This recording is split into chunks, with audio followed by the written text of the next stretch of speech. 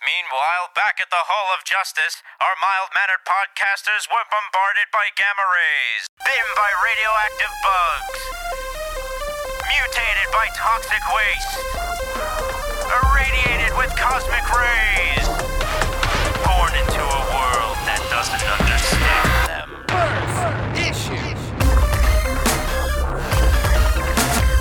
Limited edition.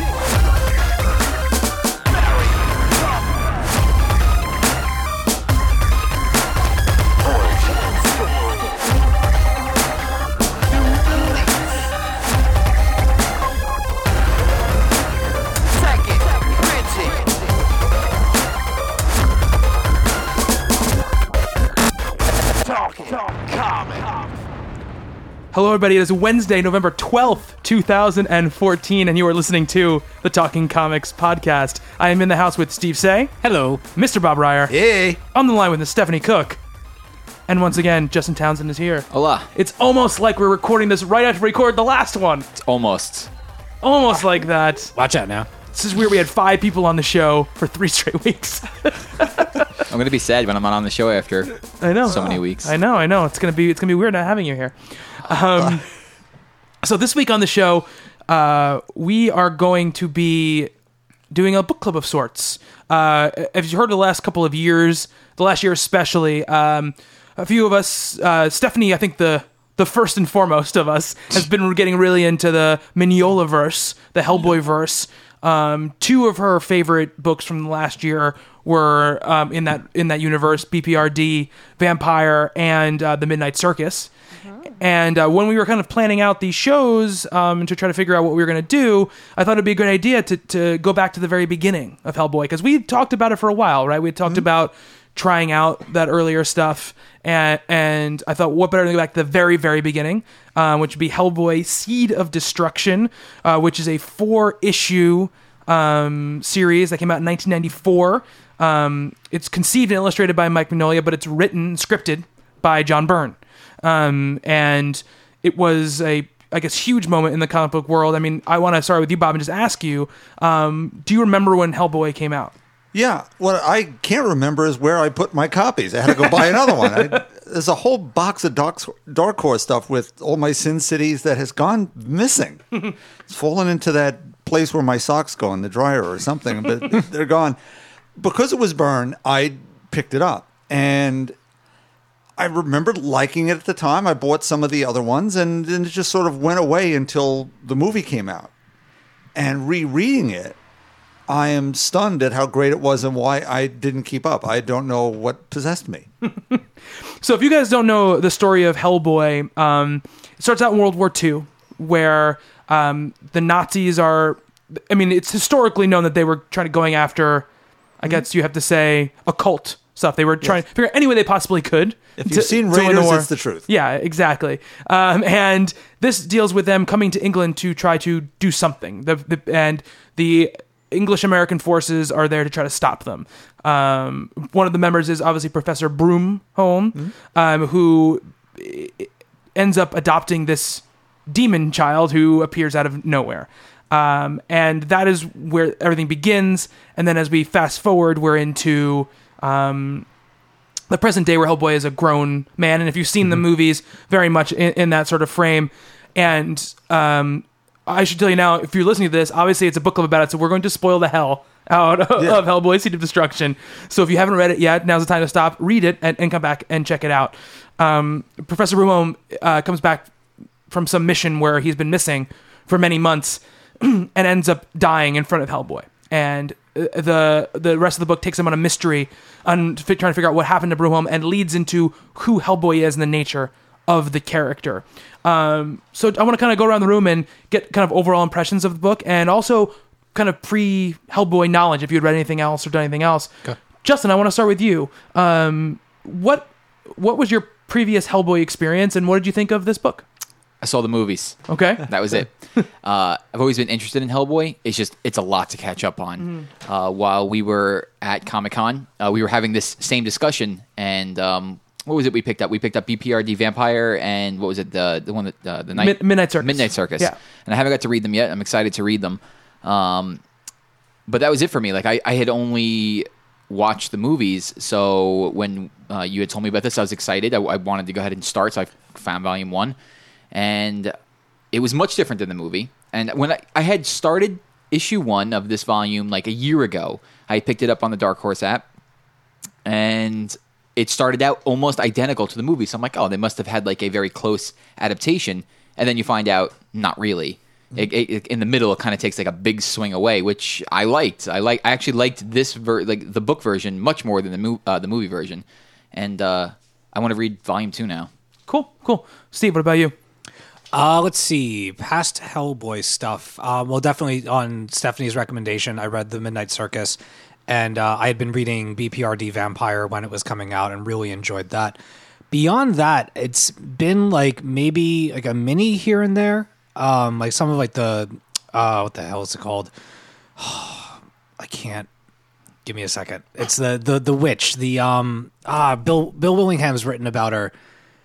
I can't. Shit, forget it.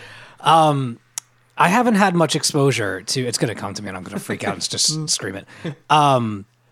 The Hellboy Seed of Destruction turned out to be. I thought that I'd read this like a while ago, and then picked it up earlier this afternoon, and was like, like I've never read this before, and that's kind of weird because I think the first Hellboy thing that I read officially was Hellboy in Hell. That came out, I think, the year before last and took forever and a day to come out. And I found it to be kind of jarring in that I was expecting the movie, because I love the movies, both of them, The Golden Army and the original Hellboy. The original Hellboy was actually the first movie that I had seen with like big special effects, like digital special effects. It was the first film that I felt like things were actually there. And it stuck out in my mind. I actually used that movie as kind of a benchmark for digital effects in film. And like even the way that Broomholm is dispatched in the book is way different than the film. And so I'm reading, and I was kind of like, okay, so this is going to be very different. But I mean, we talk about a lot about books where people create worlds. And something about the Hellboy work and that Mike Mignola has done is it's so rich with character and atmosphere, and it's very Shakespearean and very Dante and all of that stuff. And I mean, the artwork is mind blowing. Particularly, I mean, the art style is really cool, but the color work by Dave Stewart is some of the best color work I've ever seen. He manages to take solid, bold colors and use them in such a way that they all manage to blend together with like while still being solid colors and like no gradients and stuff like that. And I think the Hellboy character, both his origins really cool and kind of the complexity of who he's supposed to be and who he grows up to be. He's supposed to be this weapon of destruction, but was taken in by this, paranormal investigation group that kind of raised them as one of their own. And he grows up to be, I mean, he displays it throughout this entire story that he's on the side of good. Like, even in the face of, like, being welcomed with, parades and gold and eternal life and this and that and all these things that are pretty much his birthright, that he laughs in the face of them because he knows that where he came from is the wrong side of the tracks. And he does everything that he can to stay on the side of good. And I think he's a hell of a character, and I have a lot more. I already liked him, but I have a lot more respect for the character, like the way that he's written after reading Seed of Destruction. Cool. Stephanie, what about you? I mean, other than the main things we've mentioned, obviously, have you read any other Hellboy stuff? And what did you think of this first ever story? I've actually been going through BPRD. So I read BPRD 1949, and I read the entire first and second volumes of BPRD, like going way back. Cool. And I think like the whole first volume of BPRD is actually called Plague of Frogs. Oh, okay. Interesting. So I was kind of like, oh, okay. I'm seeing some similarities in, stuff that's happening. And let's see. I've read a few other. I've read like Abe Sapien. I've read Lobster Johnson. I'm trying to think. Oh, and I read The Incredible Screw on Head. I've dabbled in quite a lot of the Mignolaverse, but only bits and pieces of it. I was a big fan of the movies. Those were what came first in my Mignolacation education.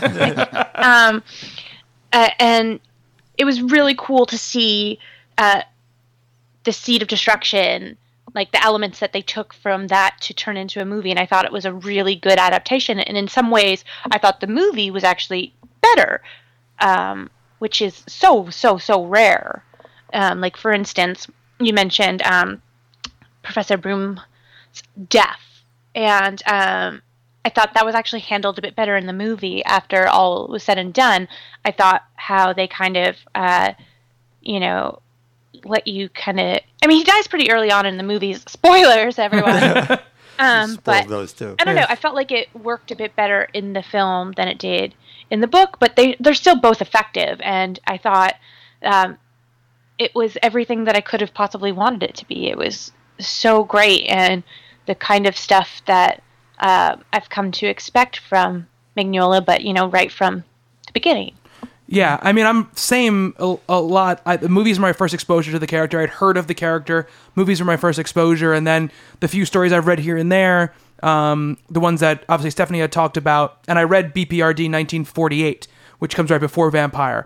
And one of the biggest things for me coming into this was when Broomhall dies, I was extremely shocked, only because I knew he died in the movies early, but when you read BPRD, he's like the main focus of a lot of those stories, especially the past stories, obviously.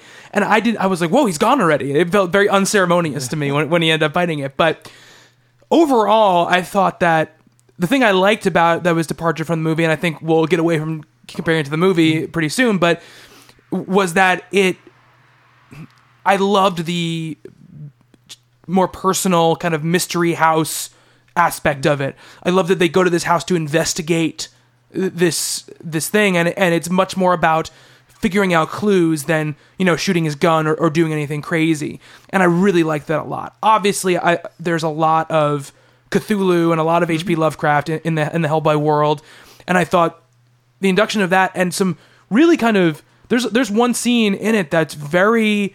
It's like this kind of control tower that's like, oh my God, they're opening all 6.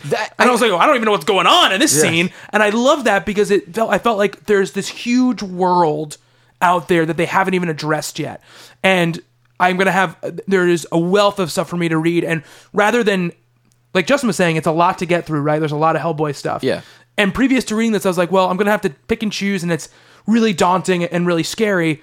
Now, after I read this story, I'm excited that there's so much out there to read, because I feel like I could keep reading it forever and never get to the end of it. That was the part that drew me in, that tower in the middle of nowhere. It's like, those idiots are going to wake it up. Like, who are you people? This wasn't in the movie at all. So, like, seeing that, I immediately wanted to keep going and seeing, like, okay, this has got my attention now. Like, what's going on here? Yeah. And, sorry, go ahead. I get, like, we always talk about the flaws thing all the time, but like I love that even though Hellboy is a demon and he's super strong and powerful, but he's still vulnerable at the same time, and you see so much of his struggle, which I think is really, really great, and just a really interesting perspective. Yeah, absolutely. I think his inner monologue is just unbelievable in it. I think it's one of the best parts of the story. Can I just add one more thing? Yeah, sure. And then we're gonna go to Bob. Yeah. The clues. He does bill himself as the world's most successful paranormal investigator. Yes, he does. And but they show that, like, it's not just a title. You see him actually investigate, and he's smart about it too, which is refreshing from just all of a sudden, case is solved. I'm so smart. That's not Ron Perlman's voice, by the way. Yeah. I never said it was. But yeah, like, it's just refreshing to see a take on it where the characters are smart and just doing stuff to get to the sort of climax of the story. Yeah, absolutely. Bob. What I was going to say is you speak eloquently about the inner monologues and the captions here and the way the story is put together. I don't know for sure what the division of labor is here, as someone who's read an awful lot of John Byrne over the years, there's that part of this is him. That's the sort of thing his characters think and do.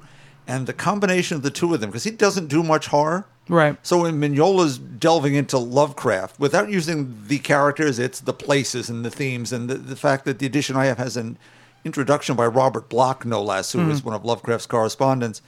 It's all there. They're the Cavendish expedition to the Arctic. It's at the Mountains of Madness. And they bring weird things back. And it's gothic, but science fiction and horror, and that's Rasputin, I'm assuming, running around. Yeah. There's just so much wonderful stuff, so many layers that I think you could reread this 3 months from now and have a different take on entirely, having then read what comes next. And Right. it seems to feed on itself. That's really clever. And this is the beginnings, and these were thrown out there at the wall to see what was going to happen. Yet it feels like part of a larger universe already, and all I've read is reread 4 issues, and I haven't read anything past it since. Right. I'm in the same boat. I want to go back and read some more. Yeah.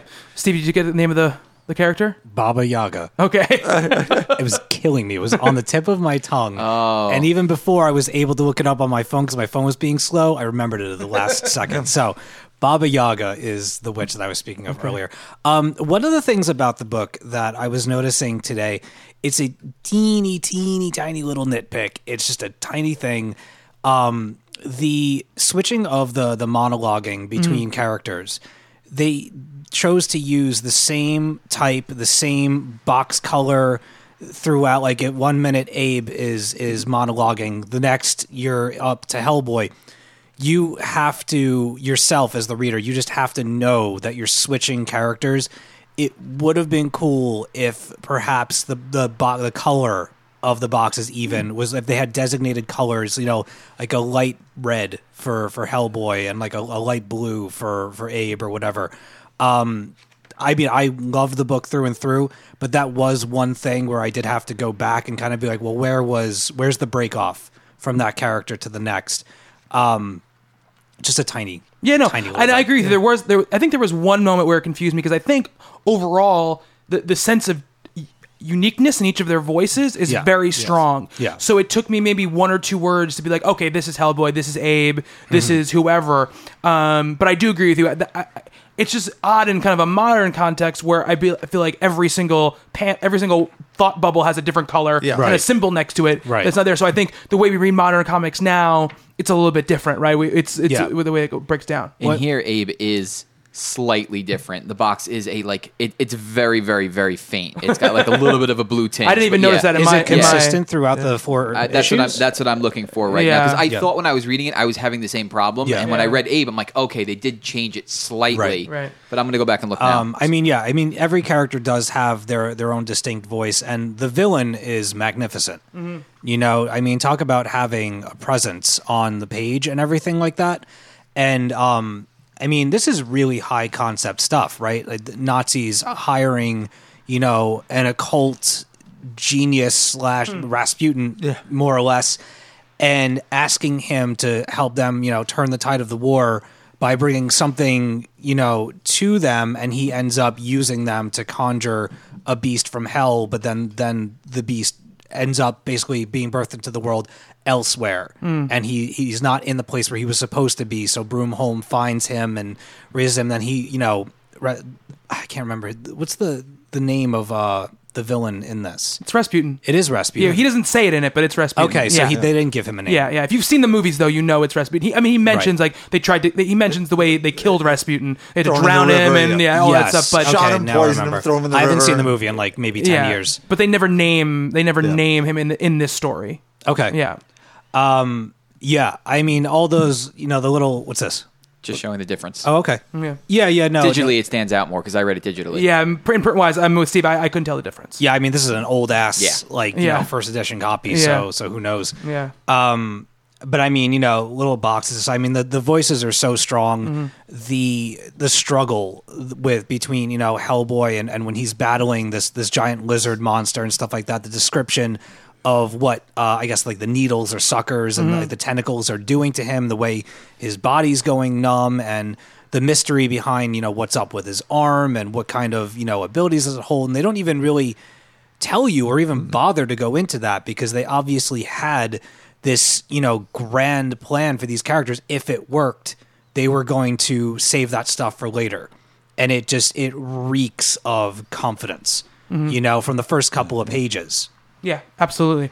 And I wanted to ask, Stephanie, reading this, were you kind of immediately engaged reading it, or did it take a little while for you to warm up reading it? No, like I said, I've kind of dabbled in a lot of the other stuff, and I've read newer Hellboy stuff.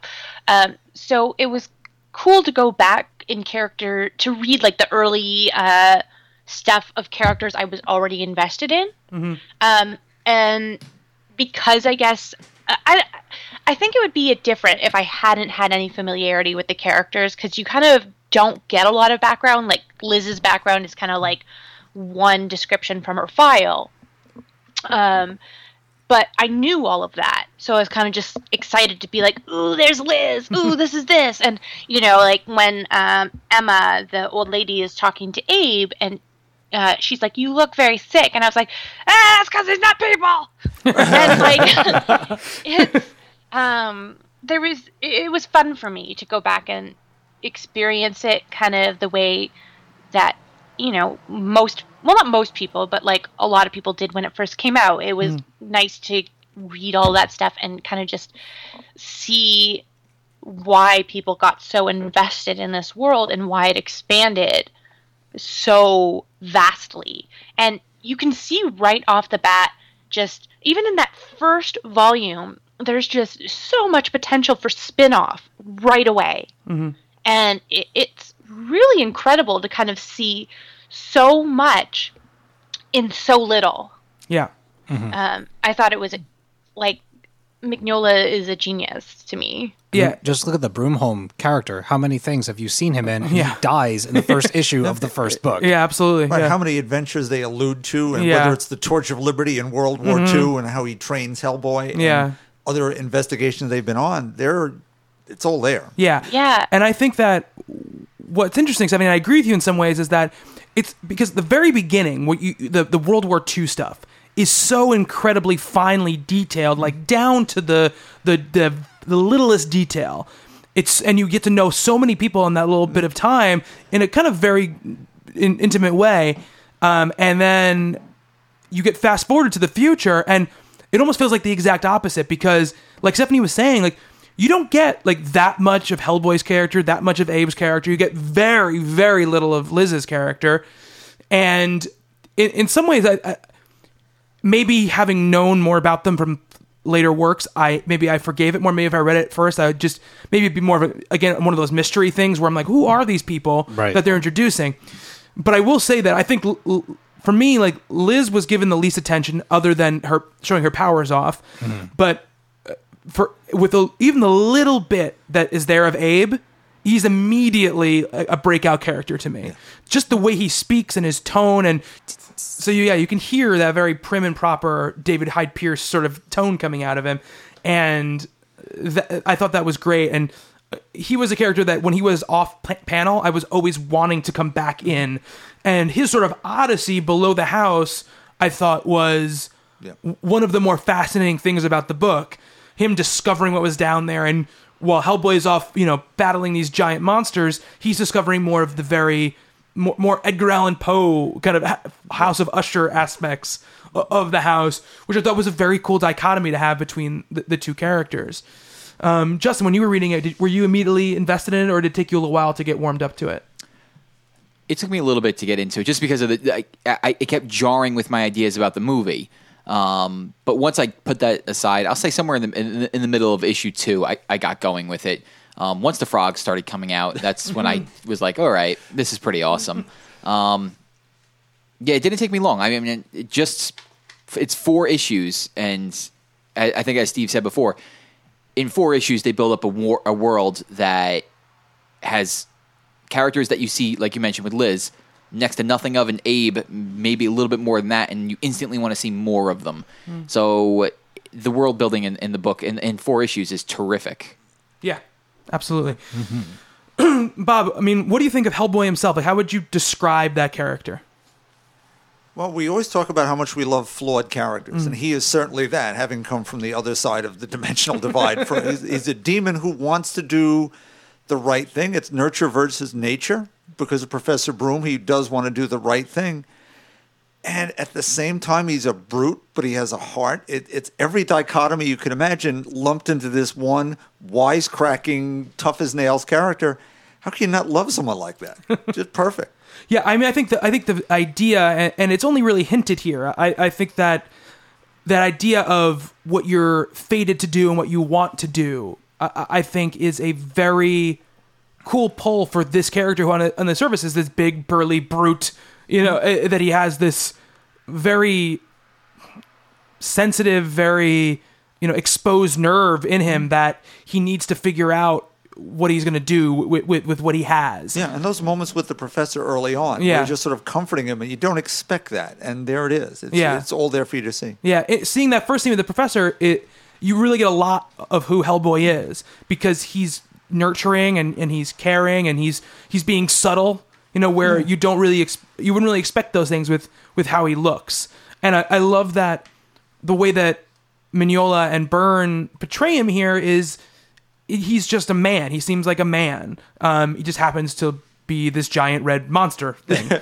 And the way he fights and how he always seems to lead with his human hand. He seems to only go to that stone arm when he absolutely has to. Yeah. As if there's like something going on in his head that's saying like, the flesh and blood part of me is what I need to go with. I can't rely on the part of me that is possibly the link to something much more sinister. I think that's interesting. I don't know if that's intentional, but it seems to be that.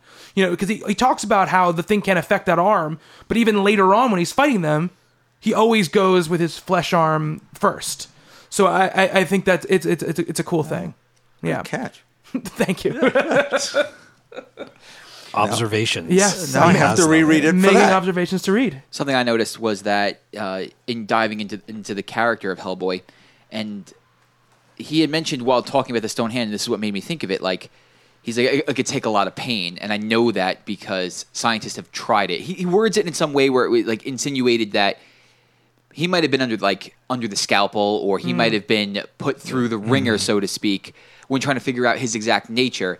And it doesn't seem like he holds that against anybody. And that like caring, nurturing attitude that he has, in spite of that, I thought was really something that was outstanding to read.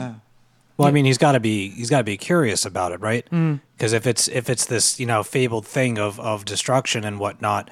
I mean, if the top paranormal, scientists that he's working with can't figure it out, I mean, the temptation to give in to, to Rasputin's offer to help him, to tell him what it means, for him to deny that, throughout the years of nurturing, he comes to feel as if he doesn't need the explanation.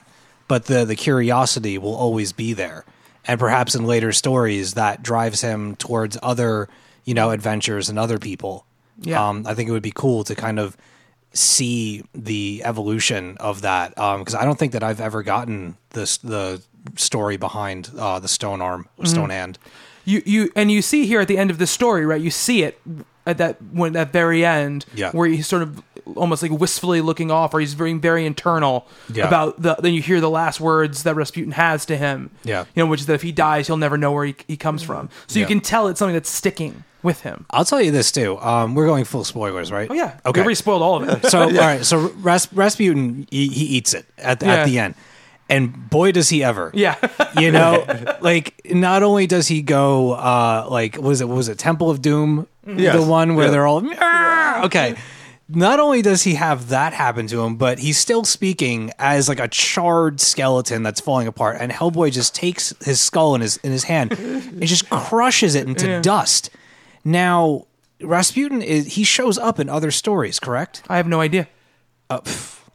How the hell do you come back from that? That's what I want. He's Rasputin. Yeah. That's why I got to read volume 2. The world is worth that, that investigation of its characters and its environments and stuff like that. The art is so, just phenomenal that you can't binge it into yourself, because I feel like you'd almost be cheating it in a way. Not to mention that there are so many spin-offs and BPRDs well within the hundreds of its stuff. Yes. Our good friend Lauren Collick, she's a big fan of the BPRD and Hellboy universe and stuff like that. She probably knows a whole bunch of stuff that, we're all sitting here scratching our heads. But I mean, what a cool thing to, want to investigate, and a whole world outside of the Marvel and DC stuff to, invest yourself in and pick up one every now and again. And to their credit, to Mike Mignola's credit, whenever I've picked up a Hellboy thing, I know what I knew from the movies, but whenever you pick up a story, they always do a really good job of introducing you to everything, whether it's the BPRD or Hellboy himself, that they give you everything you need to know before you jump into the main, like the meat of that book. Right. Even Hellboy in Hell is like the last thing. And I read that first, and they gave me everything that I needed to feel comfortable within that story. Yeah. Stephanie, who was your favorite character in this Seed of Destruction? I mean, I think it's obviously for me Hellboy, just because you get the most of him. As far as intriguing goes, Abe is definitely the one that you're kind of like, oh, I'd like to know more about him, because you just get, like, Liz doesn't give you don't get almost anything with her, and Abe gets a little bit more, but it's obviously purely a Hellboy story. So I think him, but I just wanted to quickly add on, if you were mentioning that Professor Broomhold, you don't get to see a lot of him, but he is referenced in a lot of stories outside of this. And, for someone who dies basically like right away. Yeah. And if you like him as a character, you should read BPRD 1949, which does like a flashback to one of his early investigations and one of the loves of his life. That what I read. It was excellent. Yeah. So, but for this Hellboy. Yeah. So what is it about Hellboy that you mentioned, I guess you talked about that. You mentioned the flaws and stuff like that. I just think that he has this internal battle with being good and being like the demon he was meant to be, but he, despite, like as a kid, and I know this again because I've read a bit more, but like as a kid and growing up, he had a lot of trouble trying to fit in and be like, air quotes, a normal kid, while obviously not being normal. And despite all of that, Professor Broom raised him like his own. And he does have this genuine affection and respect, more so than anything else, for him. And he wants to do right by him. So even in the face of temptation to know more about who he is and where he comes from, he doesn't want to unlock that side of him. And I think despite, like, it's kind of like adoption, right? You want to know where you came from, but at the same time, you don't necessarily want to offend the people who raised you. And he just has this internal struggle even after Professor Broom's gone. Like, he doesn't want to destroy the memory of him because he raised him to be a better person and he likes the person he is. Right. Yeah, absolutely. Absolutely. Now, Bob, what did you think about the overall plot of the book? And especially kind of that house stuff where you're dealing with that those obviously that you love so much. It really manages something special in that there are a lot of Lovecraftian pastiches where people are playing at it, and that's fun. But this captures the mood of that. It's and Lovecraft borrowed from Poe, and as you mentioned, the House of Usher, the decaying family, and the bad things that happen when you traffic in the unknown, and so on and so forth. And here, without it being, well, it is in your face. You get frogs. You got frogs. Yeah. But what it is, it's mood. And that's what sets Lovecraft apart from all the people who tried to do what he did. Nothing would happen in a Lovecraft story but mood. And here there are the little set pieces. There's a battle. But it's people creeping down hallways. It's seeing, there's the guy in the shadow who, we spoiled everything else. Yeah. It's, it's the possessed body of the original Cavendish guy. It's Elihu Cavendish from 300 years before, that we've had civilizations in the Arctic, and they're bringing back monsters and other races, and it just begins to become a cosmic horror. It isn't just the house. It isn't just this weird people. It's something greater than us. And there it is. And that hits you hard. That's different. We're now mere specks. And there's something greater. And it's happening in your basement, in this weird house with an underwater dungeon. That gets you going. The movie's not wonderful. There's a movie from 1953 called The Maze with a guy named Richard Carlson. It was made in 3D. And it borrows from Lovecraft in that it's someone gets called back to his ancestral home. And there's weird things. He breaks off his engagement, goes running off to this castle in Scotland. And I'll spoil a 60-year-old movie. It's his uncle, who's hundreds of years old, who is transformed into a giant living frog creature, who they keep him in the maze out in the yard and let him wander around, and they spray him down with water. And you see the weird footprints in the house. And it's very reminiscent, of Lovecraft, of those things, and certainly this. And I know that these two guys, they're my age. They saw this movie on TV on the 4:30 movie when I did, and it's just great to see it fleshed out in this way. And the art so captures that mood. The words do too, but you're transformed into that dungeon, into those catacombs, into where Abe is, and the horror when the creature emerges finally. It's still surprising, and you know it's coming, and here he is. Here's the monster, and it's killer. Yeah. I think that one of the things I love about it is I love that moment where they just show up at the house and they're basically like, we're the cops, and we're gonna stay here for a little while, figure out what happened. And I love that the old woman, Miss Cavendish, doesn't really. She's like, oh, you look a little weird. So like Hellboy, but it's just kind of accepts it. Like it's just going. I like the surrealness of that, but. She's seen some weird stuff. Yes, it's true. It's true. She has seen some weird stuff. What I also really like is that we have those great moments, and the monster is horrifying, but kind of Hellboy's response to it is, I think, what makes the character so great, which is basically like, this is just another day at the office type of response to it. I think is great because the reader has that feeling of, oh my God, this is this twisted, horrible thing. But Hellboy just kind of I gotta do what I gotta do, and he takes out the gun and runs in there, runs in swinging, or what's gonna happen to him, And I think that's pretty awesome. And I love the way the story takes those two different things, right? The quiet, creepy horror and the big bombastic action, and squishes them together in a way that feels like they belong together. And that's a real skill to have. Justin, what about you? What do you think about the plot of the story? I thought the plot was excellent. I'm going to stop comparing it to the movie, but I liked it better, like I had mentioned originally. I thought that it opened so many more doors, and like we had mentioned before, those things out in space, like that's amazing to me to know. Like Bob was mentioning, like we're these tiny little specks on this planet, and like there is much more out there than we realize. Some scary stuff. The plot, but the actual plot itself, I thought was super interesting. As soon as they went to Antarctica, I was like, "This is cool." Like, what's out there? What's happened before here?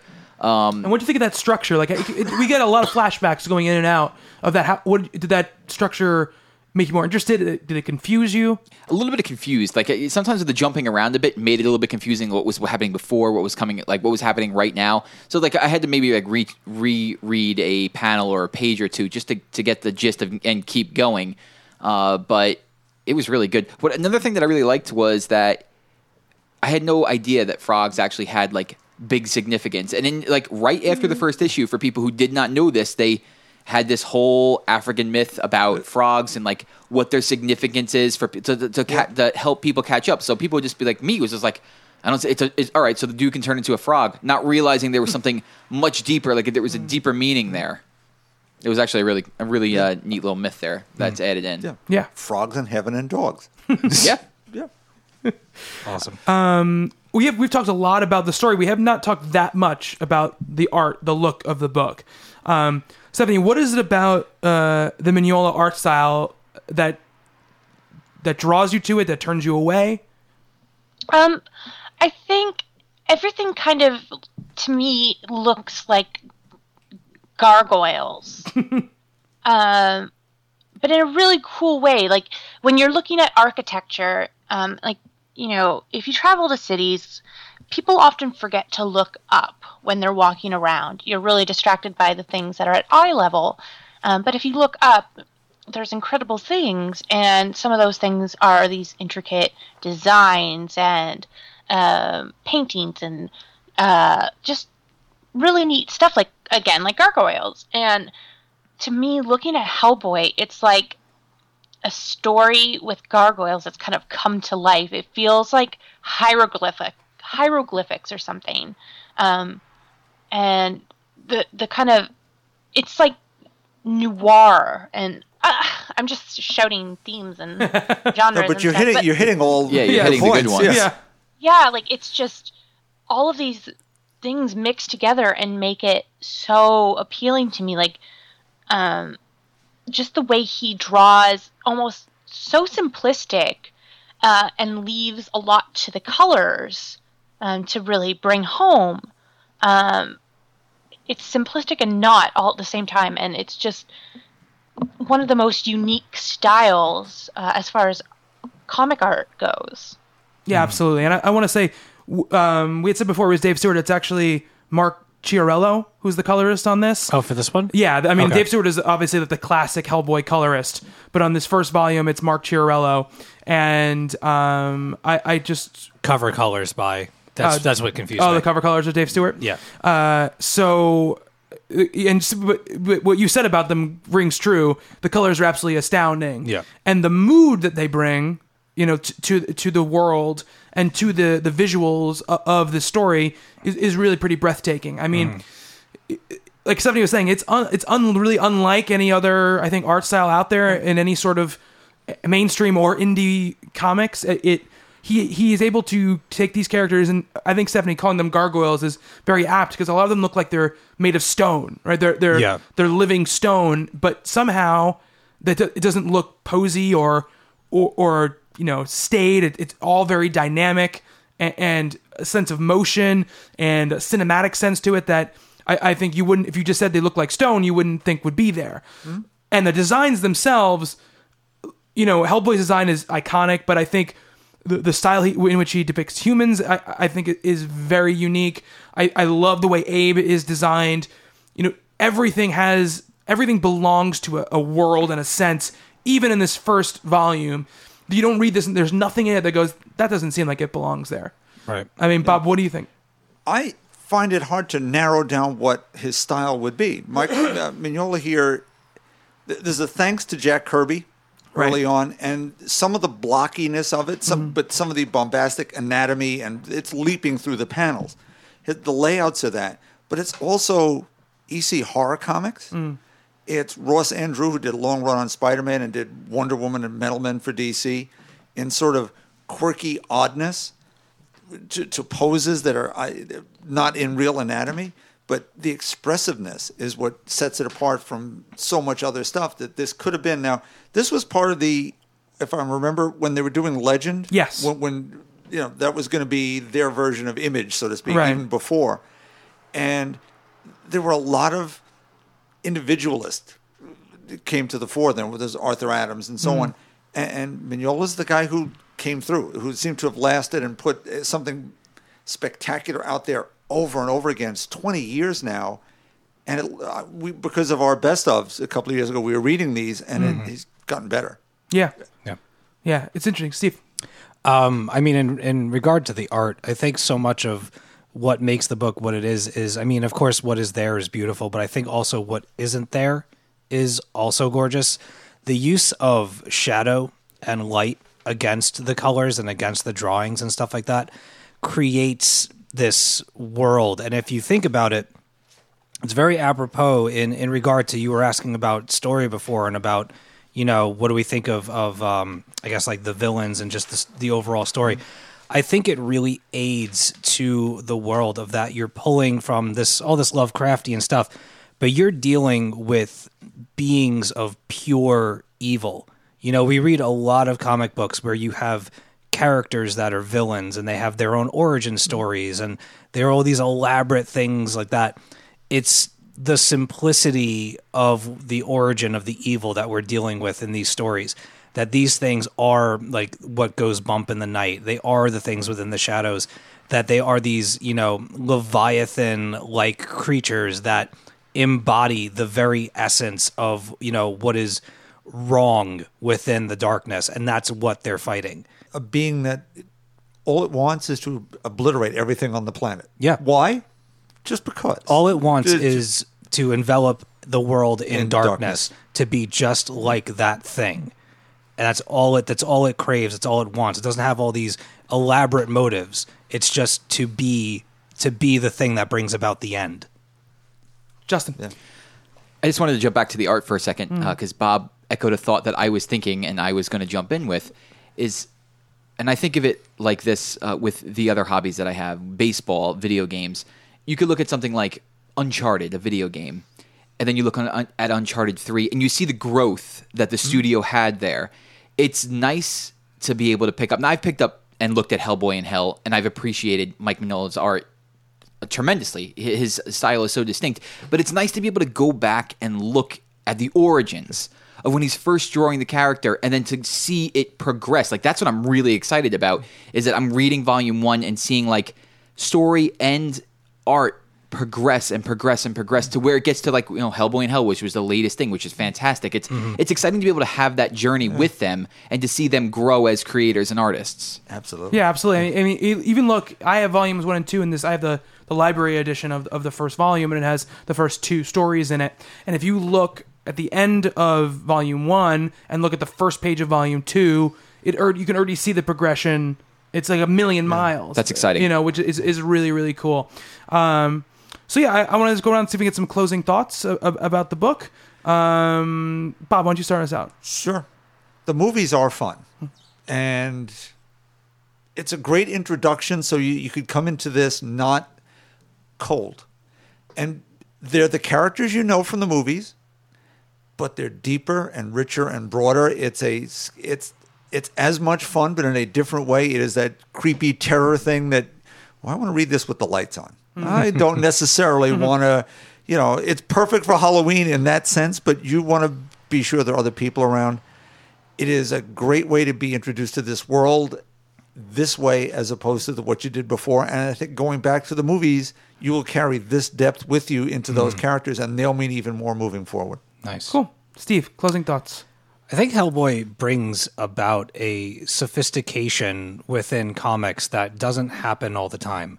And I think it's one of those rare gems in comicdom in general that when you read it, you're reading something that is pulling from so many different sources and not only doing it justice, but doing its own thing with those, sources, those tales and those characters and the Lovecraft influences and all the things that make it what it is.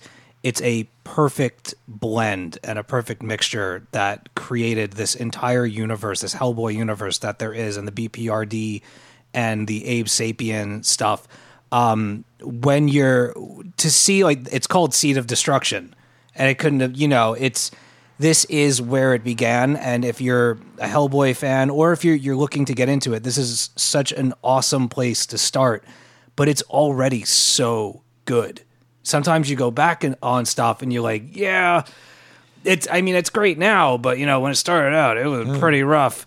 That is not the case with Hellboy. It, like I said, it reeks of a passion and just you have 2 creators, John Byrne and Mike Mignola, that really had a vision and a passion for this world and this character, and they give you something that just makes you want more of it.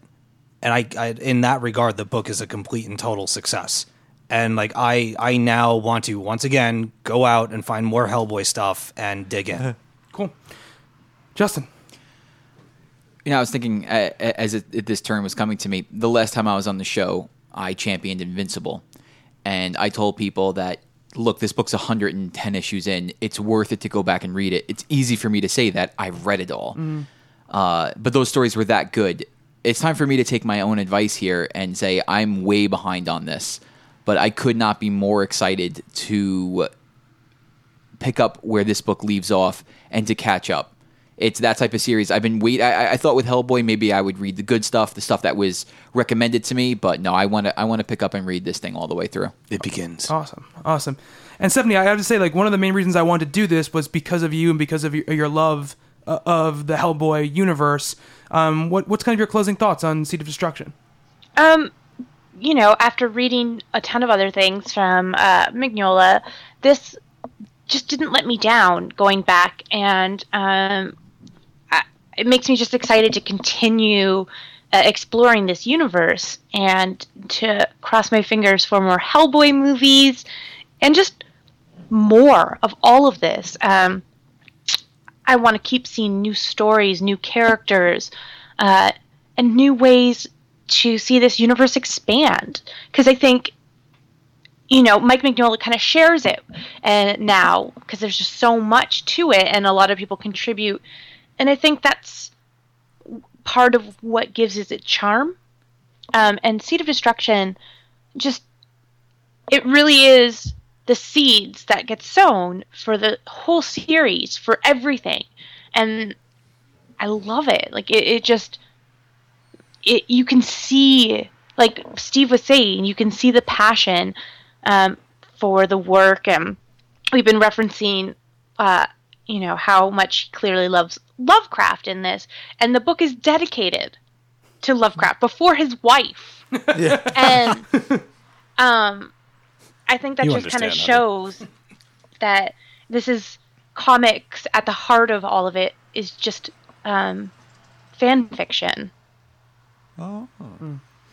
All right. I think that's a good way to close it out. Our talk of Hellboy Seed of Destruction. If you guys read it along with us, send in your thoughts, and we'll read them out next week. We'll be back with our first regular show in a few weeks next week. If you guys haven't read it yet, I highly recommend that you do. It's a fantastic, fantastic story. And it's interesting because having read stuff in the past this, you can see that Mike Mignola was able to take what he helped learn from John Byrne into the rest of what he did, obviously, which is very, very cool. So, so much to catch up on, but so cool that there's so much to take on. Make sure you guys get in touch with us at Talking Comics on Twitter, Facebook.com/Talking Comics, and podcast at TalkingComicBooks.com. I'm at Bobby Shortle on Twitter. Steve. I am at dead_Anchorus. Stephanie. I'm at Hello Cookie.